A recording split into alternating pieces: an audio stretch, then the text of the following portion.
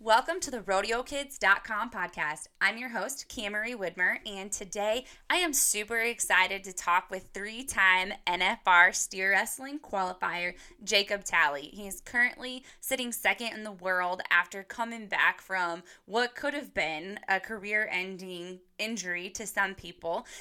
He retaliated from that in 8 weeks when the doctors told him it would be way longer. So he's just a true inspiration. He's one of the most disciplined people in the Western industry when it comes to a work ethic and sticking to his workout plans and fitness and getting to the next level. He didn't even throw his first steer until he was 20 years old. And at age 29, he is now second in the world, guys. Today, he shares with us how he's preparing for the NFR in Arlington this year and how he overcame his injury, how he's gotten to the level that he's gotten to in such a short amount of time. And there's so much information packed in this podcast that you guys do not want to miss it. It is awesome. So, without further ado, here we go with Jacob Talley.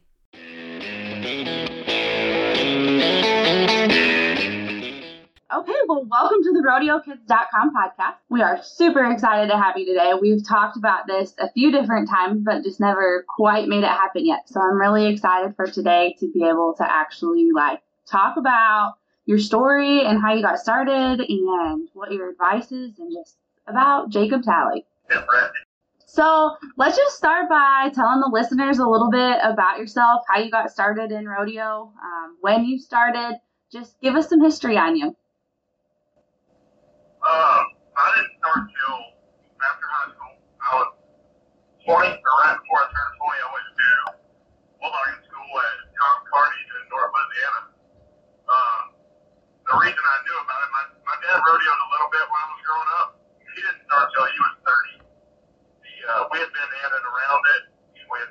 Nobody in my family had ever competed in it.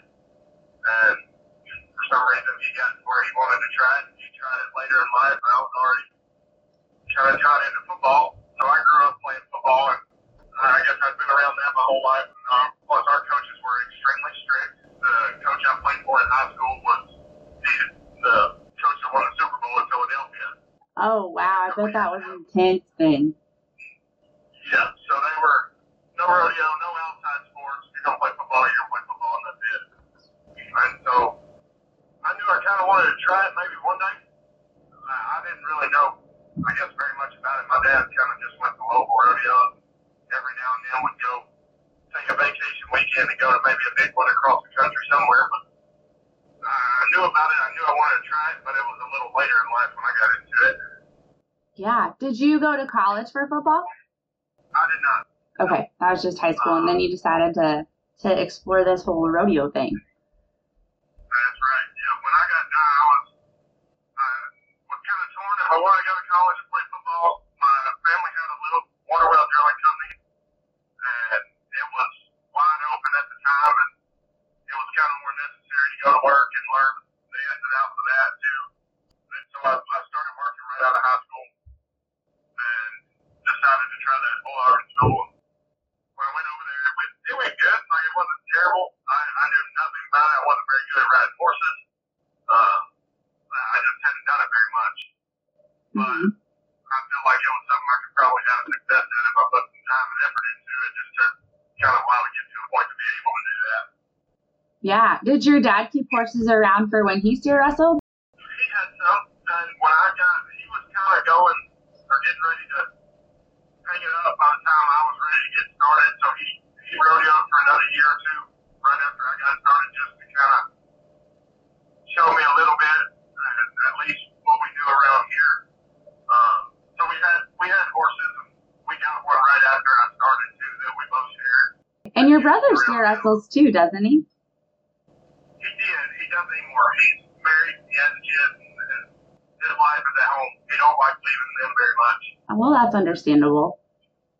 Yeah. So did he go to this clinic with you, or did you start this steer wrestling thing kind of on your own with your dad? No, I went and did it by myself. My brother's 2.5 years younger. He was still a freshman in high school when I graduated.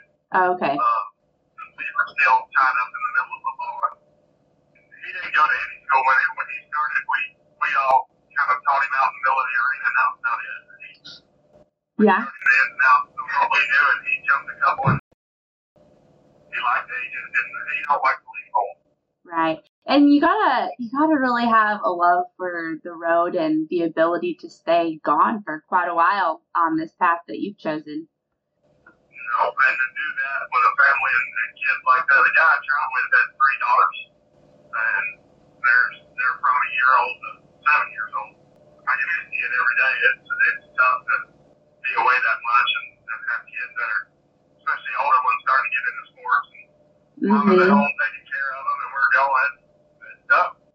Yep. But like you said when we were talking a little bit last night before the podcast, it's a business that you're doing. It's not just rodeoing for fun. It's not just a hobby. Like this is your business. This is how you make money, and it's your career at this point in life. Yeah.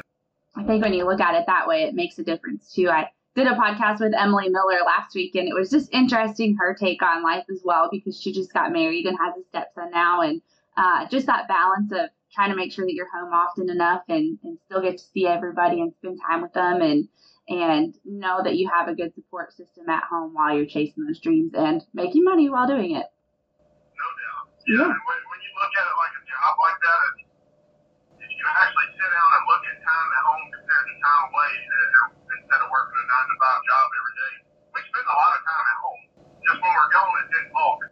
Right. We're going for a long time, for I guess 2 to 3, 4 months, and then you're home for quite a while. So you get that time at home. It's just that long balls of being not at home. Yeah, exactly. Okay, so you went to your first clinic. What was your first clinic like? I don't really know how to explain it. It was something I've never done before, so I've not been around horses. I grew up doing 2-a-days in football and working out. I kind of knew what being an athlete was. I didn't know what rodeo was about. And so when I went over there, and it was a lot of throwing steers on the ground and riding horses and learning how to ride and get off on steers, it was just a whole new world to step into. It was kind of shocking. It was fun. I enjoyed it, but to come from somewhere where I hadn't ridden before very much and back in the box, I hardly don't remember riding my first 5, 6, 7, 8 years just because it happened so fast. Just a fish out of water. No doubt. But did you get hooked? Absolutely. Yeah. My whole life I've been extremely competitive. And so I knew I was done playing football when I went over there. When I started running the first handful of steers, and it was something that I knew I really wanted to pursue. At some point, I knew I had a lot of time to put into it, but it kind of is that same competitive drive a little bit. You know, you get to running steers, and there's other kids over there doing it, and I don't know anything about it, but I jumped right back into where I did in football. I wanted to be the best at it when I was over there. I wanted to leave and figure out how to be the best at it there is now. Yeah, well, it seems like you've accomplished that. I mean, you're sitting second in the world going into the 2020 NFR. That's a huge accomplishment. Yeah, it's pretty exciting. It's exciting, but the job's not finished yet. Right. Yep, we still have 10 more rounds, right? That's right. 10 more rounds, and then you'll know you're sitting good. That there's not a huge gap like this year with the 2020 craziness and rodeos getting canceled and everything. Like, it's really leveled the playing field for competitors and experience too. Like Emily and I talked about last week, for the barrel racers, you've got the Sherry Serbies and Lisa Lackharts and all those ladies who have they're veterans. They've been there, they've done it, and their horses have been there. I mean, how many times? And now it's just everybody. It's new for the horses, new for the contestants, new for the committees. Yeah, everybody's kind of starting with a clean slate right now. Nobody really knows what to expect. It's going to be in a different setup. Yep, but you guys are used to that. Every rodeo is a little different, so it'll be fun. Oh, for sure. What do you think the biggest challenge is going into this year's NFR? For me or as a whole? For you. I'd say just figuring out what the start's going to be, and they add a little bit to the barrier to what it has been at normal NFRs. Mm-hmm. I'm not really worried about the setup or the way it is on the field. That I know a lot of guys are a little bit worried about so much open room to the left, and bulldogging horses maybe fade left or steer's holding step left, I'm totally confident in the horse I'm riding. She's not going to be a problem. It don't matter out there. That's good. We're going to have to figure out what exactly the start is. I called and got measurements of the boxes and the measurements of the barrier, and we'll have it set up so we'll know or have a good idea of what it'll be like when we go out there. It'll be just seeing it a couple times the first few nights. Yeah. So as you're preparing for this and the new setup, new arena and everything, like what do your practices look like right now? So up until this past week, we just practice every day. I'll run anywhere from 4 to 10 steers off horses and 15, 25, 30 steers on the ground. I try to stay in the gym every day. I go to physical therapy every day just to stay healthy. But it's kind of my whole days revolve around it, not just go run steers and go home or go work or do anything else. It's been nothing but preparing for it. This past week, we're kind of starting to change to a more competitive setup, I guess. It's Mondays and Tuesdays, we still run a handful off horses, 4, 6, 8 steers off horses, and quite a few on the ground. By the time we get to Thursday, Friday, we're 1 to 2 steers off the good horses, maybe 1 or 2 off backup for practice horses, and start making rodeo runs. We have the barrier set up where we can kind of get a feel for the start. We're not resting, we're still going hard at it, but more of a one and you're done. You don't have it. There's a hiccup on your first one, you can't go run another one out there. So we're kind of preparing for it that way at practice also. Yeah, well, that sounds like you're going to be mentally prepared for it for sure. When you say we, who is we in your practices? So I have Justin Chambers helping me. He's hazing for me. He's going to haze for me out there. That's going to travel with all year. Okay. And his arena is set up more towards what that's going to be like out there. So we stay at his house. His dad helps us every day. His wife helps us every day. There's kind of a whole crew out there. Nice. Every day. Yeah.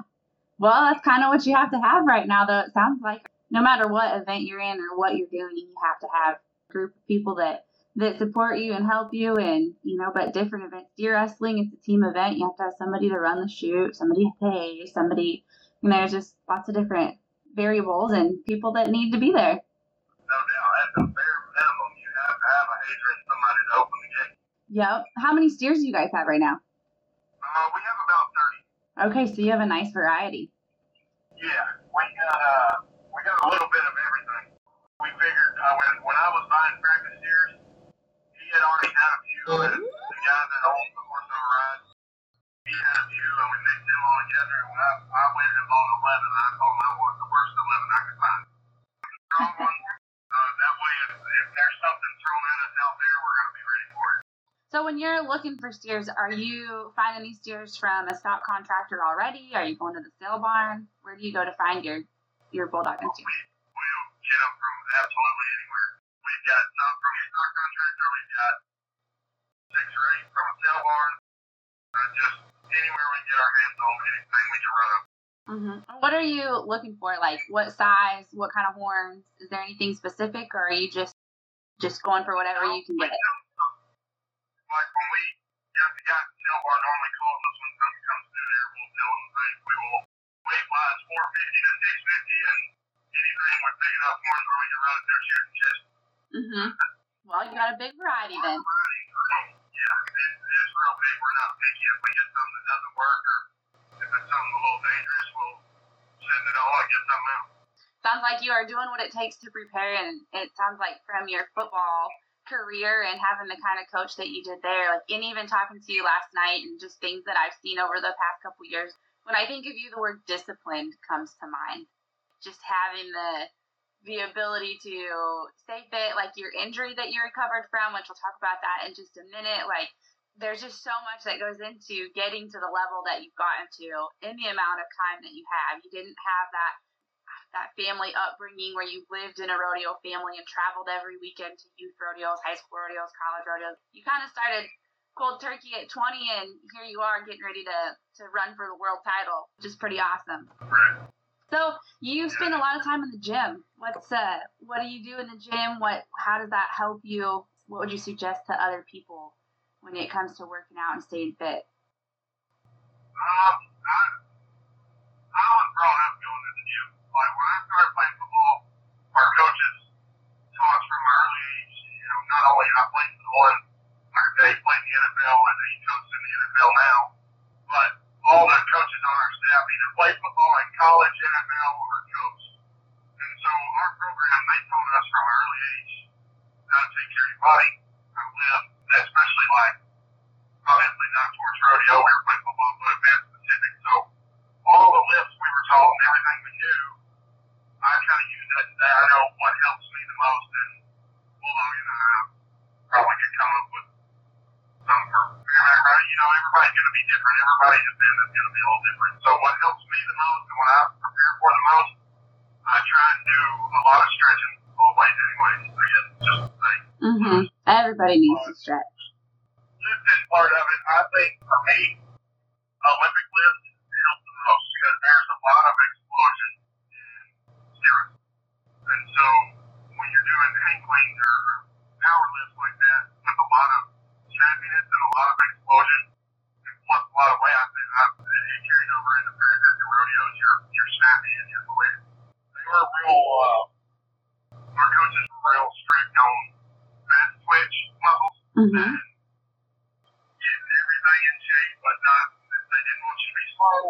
They didn't want you to be slow when you run, you lift, any of it. So everything we did was geared toward speed.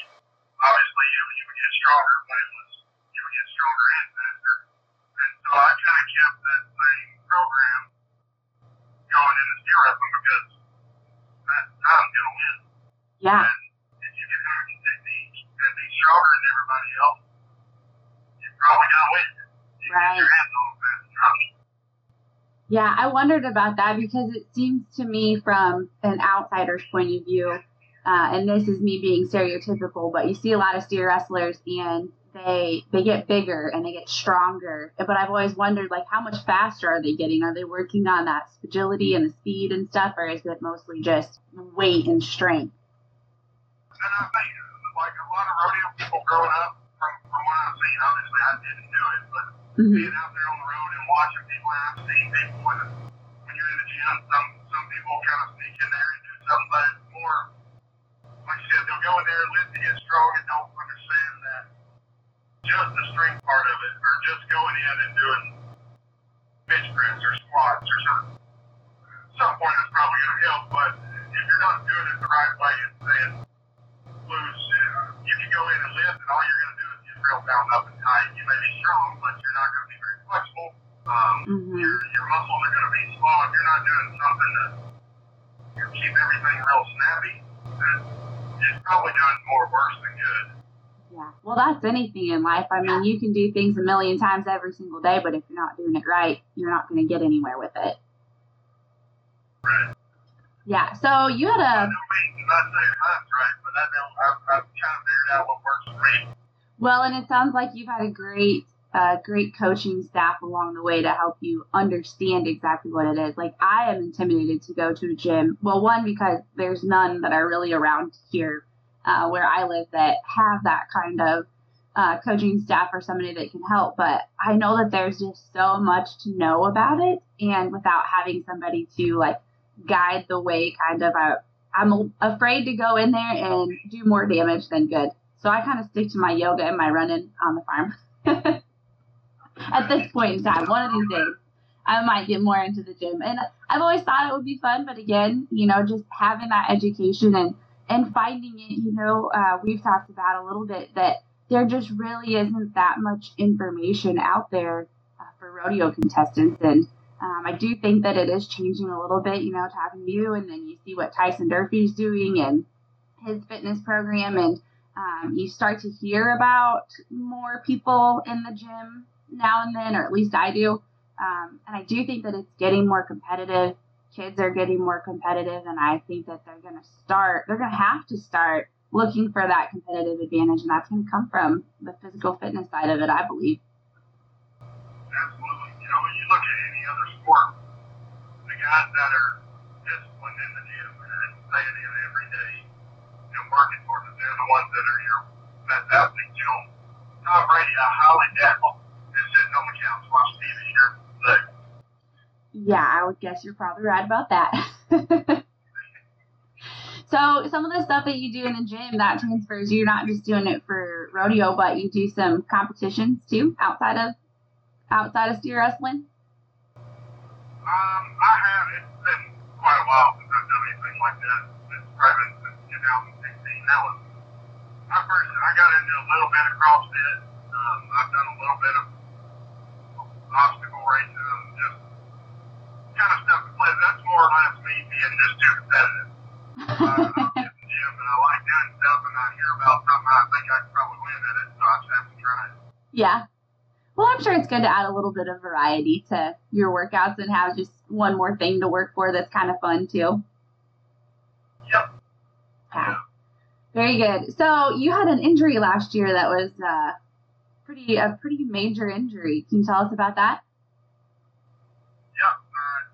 Tore my pec in Red Bluff. I missed the steer and landed on my elbow, and it kind of popped everything out where it tore that tendon completely into. And so I met with the people out there, or sports medicine people out there, and it was completely torn into, like the bottom part of it had just rolled down to, I guess, the bottom of where your pec is. Yeah. Everything was just sitting down there, and they said, I had to get surgery on it. You need to do it quick because they'll start dying or shriveling up. It'll be kind of useless at that point. So I went ahead. I did it on, I guess, a Thursday, and I had surgery out there the following Tuesday. Oh, wow. Did you know it happened when it happened? I didn't, but I had an idea. I mean, I knew what it was, and I didn't know the severity of it, I guess. Mm-hmm. I knew where it was, or where I felt it. It really was not very much pain involved in it. I just knew. When I hit the ground, it felt like somebody frog me in that muscle, but I couldn't hardly move my arm or anything. So I knew something was wrong. And when I walked right out the gate, and I walked into the sports medicine, and they just grabbed my elbow and picked it up, and when they picked it up, the muscle just rolled down to the bottom. Oh. That sounds... So we knew it was torn, and we knew it was torn in two. We just didn't know how bad it was frayed or what we were going to have to do. So they sent me up to MRI the next morning. When we got the MRI, we had the results by that afternoon. I went in and met with the surgeon the following morning, and then by Tuesday they had it done. And then you had to recover. Yes. And you took that to a whole nother level compared to a lot of people, it sounds like. I did. They told me at the very minimum it was going to be 6 months, no blogging, 6 to 8 months, depending on how the recovery went, and then it was going to be anywhere from 18 to 24 months full strength, full recovery. But they said, 6 to 8 months you can start blogging again. It's just going to take a while to build your strength back up in it. I had surgery on April 23rd. I believe it was April 23rd, yeah. Mm-hmm. And so by the time I got home, it was a week. It was about a week. I took 2 days out there. I was by myself. The guy I traveled with, he went down to Clovis. It took me about a day, and I got down there. He ran his steers, and then we started home. So it took about a week to get home. And the day I got home, I started physical therapy and rehab. Wow. That's a pretty short turnaround time. It seems, and I don't know a lot about injuries. I've been fortunate to not have to deal with that very often, but usually it seems like people wait 2 or 3 weeks before they jump into that. Yeah, so they said nothing for 6 weeks. It was in a sling. The only thing you can do is take it out when you go to take a shower, and take it out in the morning or twice a day, whatever it was. And just, you kind of bend over and let your arms angle and do little mini circles just to keep some sort of movement in it. Mm-hmm. And so they said twice a day. I knew it wasn't going to hurt, so I did it about once an hour. I keep all my movement in it. So when I got home, I got all my stuff sent from the surgeon out there to the surgeon here, and I found a physical therapy place I wanted to go to. I took it all in, and they looked at it, and we kind of came up with a game plan, and they came up with their game plan, and I looked at it, I told them I had 11 weeks in a day until I ran my first one encounter, and my plan was to come back by then. And they looked at me like I was insane. They're like, absolutely not. And they said, so they told me, they said, you can't even come up here until week 4. And I said, well, we can either start today or I'll go find somebody who will start today. Yeah. And we started training, and they let me do it. They were very hesitant the first week, and then they kind of realized everything I was doing. I wasn't being just completely ridiculous with it, but I was being very extreme. It wasn't something I wasn't going to reach here and being just completely dumb about it, but I was going to push it to the absolute limit. And I think they kind of realized that after the first week, so they went along with it thinking that I was never going to go up there. And then you showed up. And then I did. I completely changed my eating, drinking. I used get tobacco. I quit tobacco, cold turkey, threw it out. I ain't touched it since then either. Good for you. Anything that slowed down soft tissue regrowth, I got rid of in my life. But anything that sped it up, I did. I went from changing my food to go into those cryo chambers where they freeze you for 3 minutes. Yeah, what's that like? Do you like those? I do like them. I think I obviously can't tell you what helped or didn't help. I did so much. I don't know what worked and what didn't. I just know I did it all. I feel like it helped because it'll drop your core temperature to like 9 degrees. It pushes all the blood to the center of your body. It almost makes your body feel like that you are freezing to death.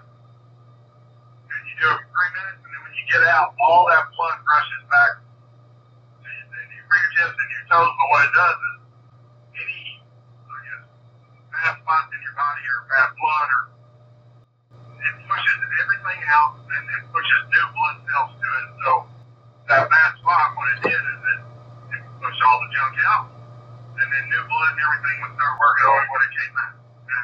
I feel like it helped. Well, I mean, it had to help. Yeah. Do you still do it? No, it was extreme. Every now and then. Yeah. No, if I got something that bothers me, I will. It's hard to find. There's only one around where I live, and it's 50 minutes to an hour away.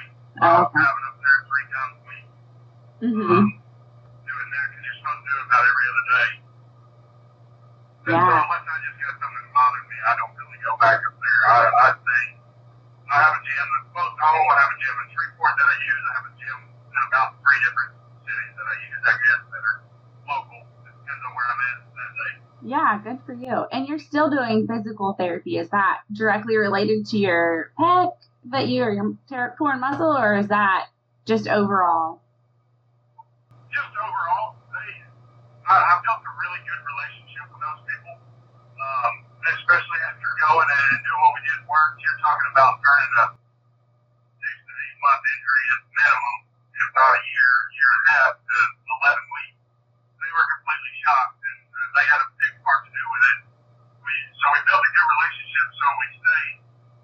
I can go up there 2, 3 times a week, especially if we're practicing so much and you get sore in that. They work on me and they want to help keep you right. So I just do it as maintenance. I have, coming back that early, the downside to it, and we did it, it's called a major problem or anything, but there's a lot of scar tissue built up still. And so it takes a lot of maintenance to keep that broke down. It didn't give it, it was, so in my personal research, soft tissue grows back from 8 to 12 weeks. I knew, assuming, changing my diet and everything that I did, I just assumed mine would be 8 weeks. So obviously it was right in the middle of being fully healed or close to fully healed when we're supposed to start physical therapy when Right. it's already 100% back. So I knew it was going to cause little problems later, not anything major, but it's going to take a lot of maintenance. So they tend to want to work on it quite a bit, just to make sure it doesn't get too, bound up in there too tight with scar tissue or anything. Yeah. If it were to, if they don't continue working on it, could it re-tear or would it cause problems elsewhere? No, it's not going to re-tear. I mean, obviously there's a chance of a re-tear in our sport at any point. They most likely, I would tear the other one before this one. They said when they put the makers in, they put an extra one in just knowing what it's strong.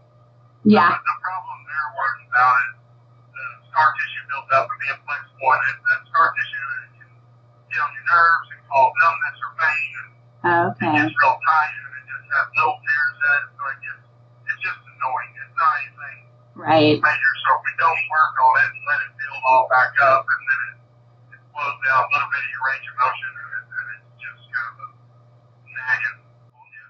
Yeah. So when you're on the road, how do you stay in shape? And obviously that's a huge part of your life and your success. So how do you keep that, stay in the gym and keep that all loosened up while you're not close to your people? So I have pretty much everything that they have up there that we use. I went and got and have at home. So I Oh, can take with me. how big's your trailer? That sounds like a lot of stuff. No, it's not as much as you think. You're talking about a lot of bands, a lot of, you can do stuff with a softball or a racquetball that they can do with a tool, and that's what they show me. You know, they have all the fancy tools, and I have all the makeup tools. So Yeah. it's not the same thing. And so anything major, I also have a membership at Anytime Fitness. They're all over the country. So I can pop in one of them anytime I need if I need something major. But for the most part, I take bands and a jump rope, any sort of little weights I can pack in the corner of the trailer that don't take up a lot of room. I'll take with me. And then, obviously, I have access to some gyms. There's pretty much a gym in Anytime. You might pay a little fee, but you can get to the gym if you want to go bad enough. Right. Yeah. So do you go quite a bit when you're on the road? Yeah, if we don't get to go, we're doing something at least 4 times a week. That's good. So your hauling partner's on the same program for fitness and staying strong? Yes. So we kind of tend to do everything together. You know, we live a little ways apart, so we don't go to the same gym during the day. Like when I'm at home, when we're practicing, we try and stay on the same routine. Kind of keep out of, we'll send each other workouts, whatever that we're doing that day, so the other one can follow along. That way we kind of stay on the same schedule. When we do get together, nobody's playing catch up. We're just picking up right where we left off. Yeah, that's awesome. That's got to be a huge asset to your ability to do what you do and to stay at the top like you do, having a good traveling partner like that who is on the same page and believes in the same kind of programs and is willing to put in the same amount of work.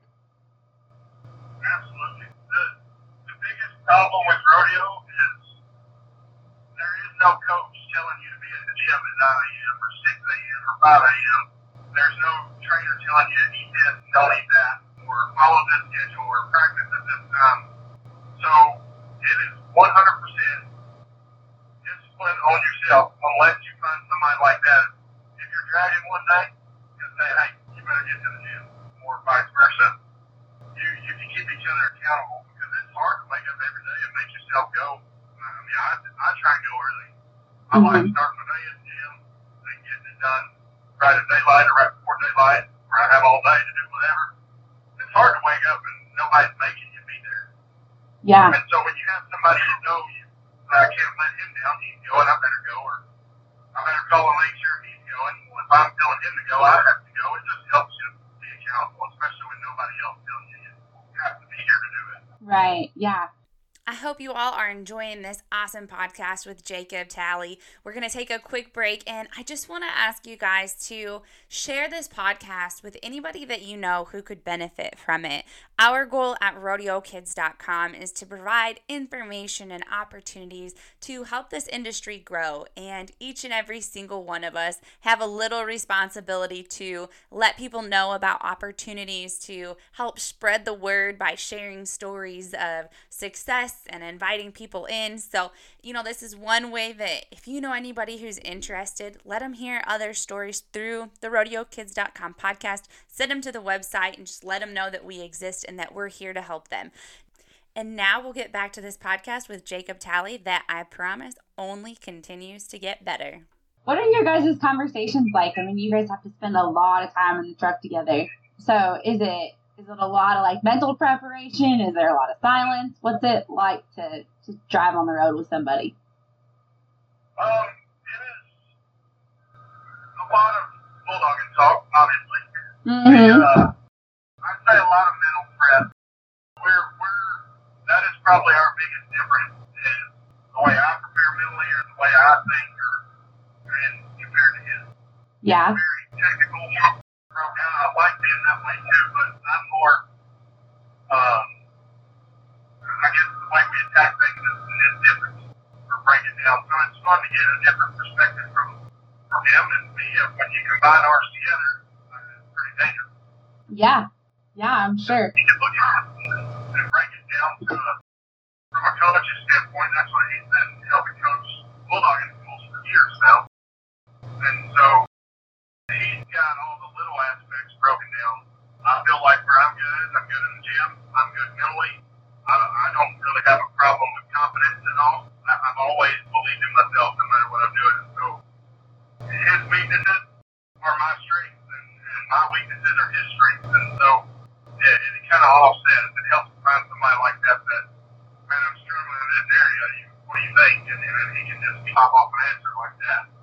Yeah. How many people did you travel with before you found him to travel with and build that relationship with? Just one. Another one. I kind of eased around a little bit and got in and out with different people when I was, rodeoing locally. When I actually got in to go, I got in with Nick guy. He's from Wisconsin. Yep. Midwesterner. Mid-Iowa boy. I know Cody. That's right. Yeah. So I got in with him. I got tied up with him in 15.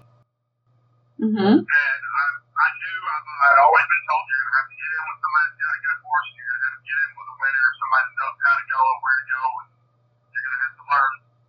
And I ended up meeting Nick and Cody early that year in 15. And we decided to go together that summer a little bit. I had never been anywhere like that. And so I wanted to learn how to enter and what I needed to do. And I liked Tony's horse. And so we all got along good too. There was no, some guys have these breakups when they don't travel together. There was nothing wrong with Nick or Cody. Like, we all got along great. We still get along great. I talk to him all the time. Yeah, I can only imagine what the conversations were like. Like, those guys they're funny. Yeah, it can get pretty messy, but I think that, they live so far. It's hard for me. We never got to practice together. Mm-hmm. Unless I was up there and they came all the way down here, and it was good traveling with them. But when I met Justin, I liked this little gray horse that he had, and I started riding him, and I didn't know him very well, but we kind of built that relationship, and we just ended up clicking. And I ended up riding his horse at the end for my second time. Yeah, that's great. And that's one thing that, when you're a kid and you start rodeoing and stuff, obviously your parents are going to be the ones that you haul with. And then if you get into college, then you get to look to pick and choose a little bit more. And I think that's such an important part of traveling and being successful. I know when you just amateur rodeo, and even like I'm pretty picky about who I travel with because of the way that they think, the way that they talk, their mental attitude, their attitude all the way around, how they take care of their horses and themselves. Like, it all plays a big part on how successful you get to be. Because if you haul with somebody who has a negative attitude all the time, like, that will wear on you over time. Yep. It doesn't matter how positive you are. It's biblical that iron sharpens iron. You can't stay around somebody like that and it not rub off a little bit. Right. And so you have to get in with somebody that has the same goals, same ideas, but same attitude. You can't be around somebody that's going to bring you down. down like that because no matter how strong you are mentally, at some point it's going to wear on you. Yeah, and I think too, even if you have traveled with parents, and parents have, obviously a huge impact on us as we're growing up and as we develop those mental strengths and weaknesses, but you have to be willing to change and stretch your mind as well. Because when you jump in with somebody new for the first time, it can be kind of intimidating at first, but you have to be willing to open your mind and listen to their advice and take what they've got in their experience and take and leave what you can, what works for you, what doesn't, and then, go on with that to build your own kind of program and what you're looking for in a hauling partner. Absolutely. I was told a long time ago before I even started to go rodeo for a living that when you get in with somebody like that, you have to have that kind of winning attitude, but you have to believe in yourself, and you can't be negative, and you can't be around people like that. They said rodeo is 90% mental, and I thought, I don't know about that. I've seen it. Mm-hmm. The more I'm out there, I couldn't agree more. You see people that the only thing that stops them from winning or getting to that next level wherever they want to go is a negative attitude. Or they're with somebody with a negative attitude and it keeps them held down. And you see it plain as day all the time out on the road. You see guys that have all the talent, all the horsepower, and they can't get to a certain level, and it's because of not enough confidence or not enough. Where I get Mm-hmm. too much negativity from somebody else, whether it be about themselves or just in general about the sport, it just holds them back. And it's insane that it really is that way, but it really is 80-90% mental. Yeah. Do you think that's true for all sports? Like, do you think that's true for football too? I do. I think I'm a huge sports fan. I like sports in general. So I like following and seeing how people go about their daily routines and how they make themselves better and what they're doing to get better. And you look at all of them, and obviously they all work at it extremely hard, but the ones that are the greatest at everything know that they're the greatest at everything. Mm-hmm. They're not negative. They don't throw fit. When they lose, you can tell they don't like it, but they're not arrogant. Maybe come across as a little bit arrogant in some ways, but they really believe in themselves. They know they put the work in, and they don't have that negative for me attitude when something's wrong. And I like watching and learning from other people like that. And so all sports, the men obviously gotta have physical ability and you gotta have work ethic, but if you don't believe in yourself or have that mental drive and positive attitude, you're not gonna have the success that somebody else will. Right. Yeah, that's 100% true. You got to be mentally strong, and then you have to have the physical ability as well. But mental is, even some people that aren't that athletic, can make it because they have the mindset and they have the drive and the heart and the willingness to put in the work and mentally and physically to get to that top level. Yeah, no doubt. Do you have a pregame ritual before you run a steer? What's it look like? I actually do not. No? Just wing it? No, there's nothing I do that has to do before every run. I normally warm horses up, but I guess check the draw would be the only thing just to see what we have. Sometimes I don't even do that.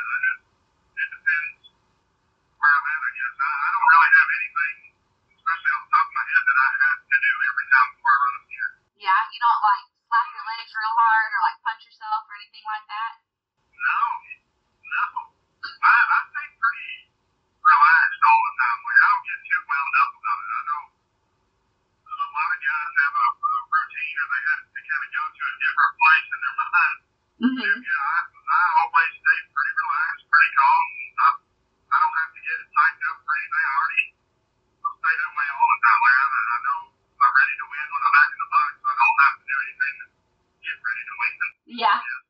Yeah, well, I mean, everybody's got their way, but I always chuckle when I see people, and it's whatever works for you. Like, I'm not knocking it, but like when they're back there getting themselves pumped up, like there's one guy around here, he used to just punch the heck out of himself. I was like, dude, you're gonna bruise yourself. It's not really gonna help your steer wrestling.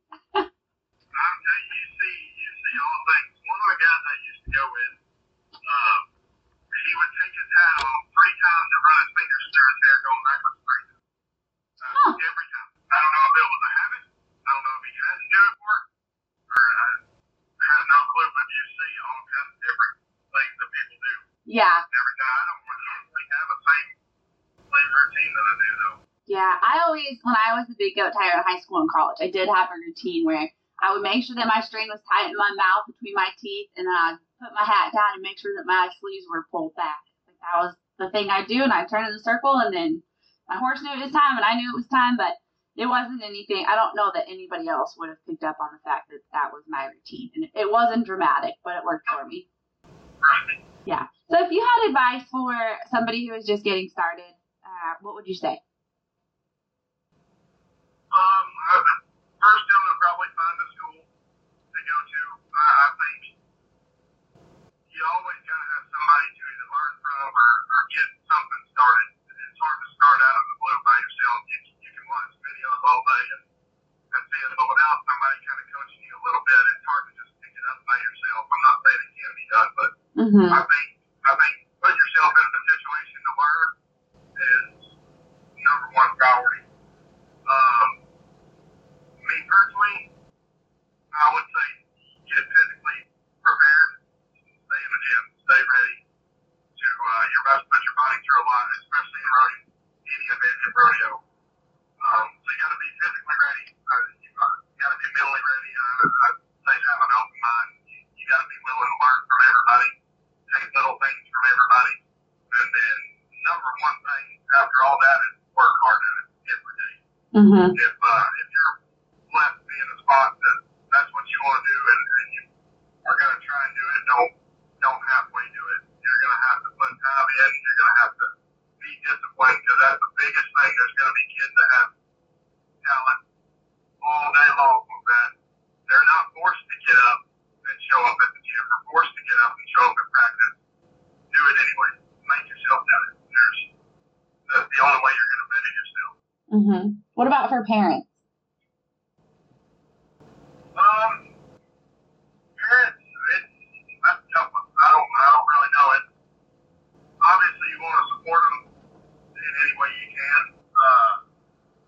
If anything, I wouldn't force it on them, but be that encourager to help get them up to practice in the gym.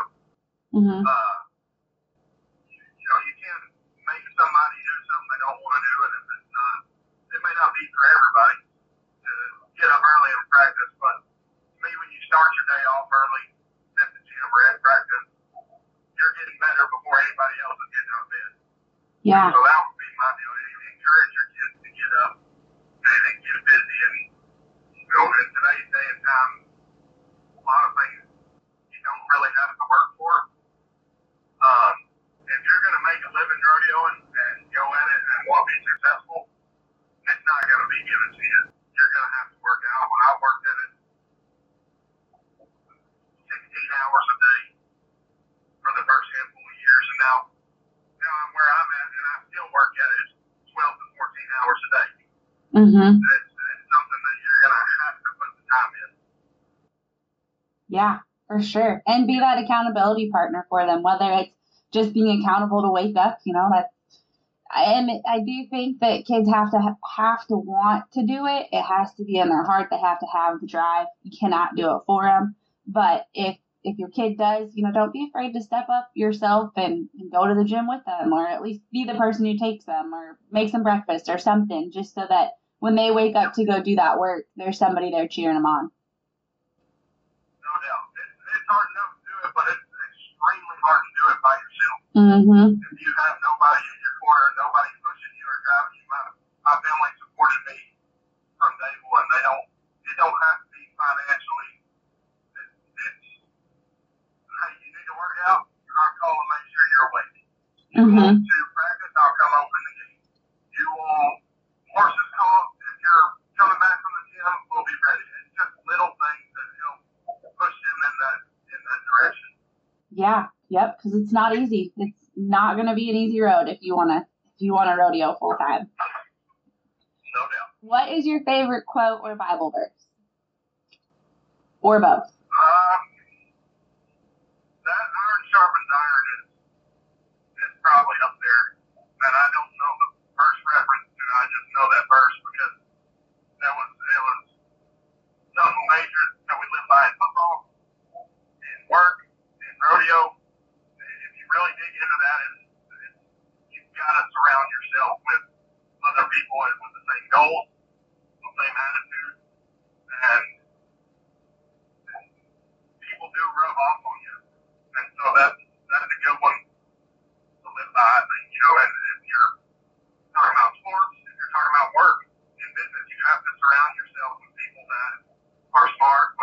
work ethic.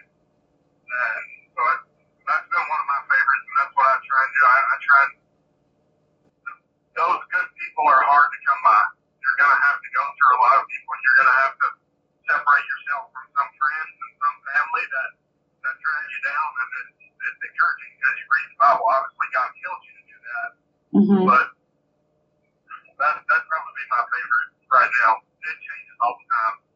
Yeah, I'm with you. I have it written on my mirror every morning in the bathroom, and one of my big words this year was discipline, because I feel like that's having two businesses and doing what I do, like a lot of it is by myself, and I'm very fortunate to have a good support system also. But like even the physical fitness side of things, like it is really easy. Everything that you talked about is so true. It's easy to stay in bed. It's easy to push snooze. It's easy to skip a workout or skip a run or not ride on a nasty, cold, snowy day where it's blowing 100 miles per hour out here on the prairie in Iowa. But you have to have the discipline to get outside and do it. And I have the quote, discipline is the bridge between goals and accomplishment. And it's true. I mean, you can have a goal that is a huge goal, or it can just be a little goal. But if you don't have the discipline to do the steps that you wrote down, I mean, the goal is just the physical part of writing it down. The discipline is actually doing the steps that it takes to accomplish the goal. Absolutely. I really, truly believe I'm living proof of that, because I didn't grow up high school rodeo and junior rodeo and college rodeo, and like I started a lot later. I didn't know how to ride horses very well, hardly at all. If I didn't work at it and make myself do the things, even the things I wasn't comfortable doing, I wasn't comfortable riding horses. So I just go and catch everything and ride them, just because I didn't want to, and I didn't know how to. You're gonna have to do those things, but it's paid off. I mean, I'm going into my third NFR when I've only been rodeoing it 9 years. I'm 29. Yeah, so that's awesome. Not only just riding for 9 years.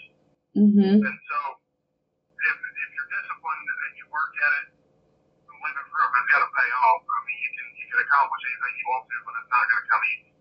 Yeah, that's so good. And you can hear it in your voice too. Like you can just tell that you believe everything that you said, that you do, that you physically, mentally are fully engaged in every aspect of becoming a world champion, which is awesome. And I hope that everybody who listens to this like gets that. And I hope that it inspires them to go get a gym membership or not push snooze. Or for parents, like I hope it inspires them to, okay, my kid really does want to do this, and I need to be the person that helps them, give them that little extra push, because it's my responsibility to show my kids that I support them. And I hope that after they listen to this, that they're like, yep, let's go out there and let's get it done, because it can be done. Right. That's right. Yes. Awesome. Well, this has been awesome. Like it's everything that I thought it would be when I asked you to do it the first time, like a year ago. But it's even better. Like there's so much good stuff in here, and you are an inspiration, and you're the kind of person that people should strive to find if they want to get to the level that you're at. Is surround yourself with people who have that work ethic, that determination, the confidence, and just the ability to separate yourself. It's all so important, and that's what it takes. It's what it takes to get there. So kudos to you. Yes, and I wish you the best of luck in Arlington this year. I'm sure it's going to come with its own new set of challenges, but it sounds like you have got the practice schedule and the steers and everything to just be able to handle anything that they throw at you. Yes, well, thank you, man. I appreciate it. Yes, well, thank you for your time, and we will keep in touch, and hopefully we'll get together on that physical fitness stuff that is for events, and that's something that hopefully here on within the next year or so, we can get some programs put together and some videos up on rodeokids.com that are event-specific workouts that can help kids and adults get to the next level physically as well. Well, that sounds good to me. All right, sounds great. Thank you, Jacob, and good luck next month.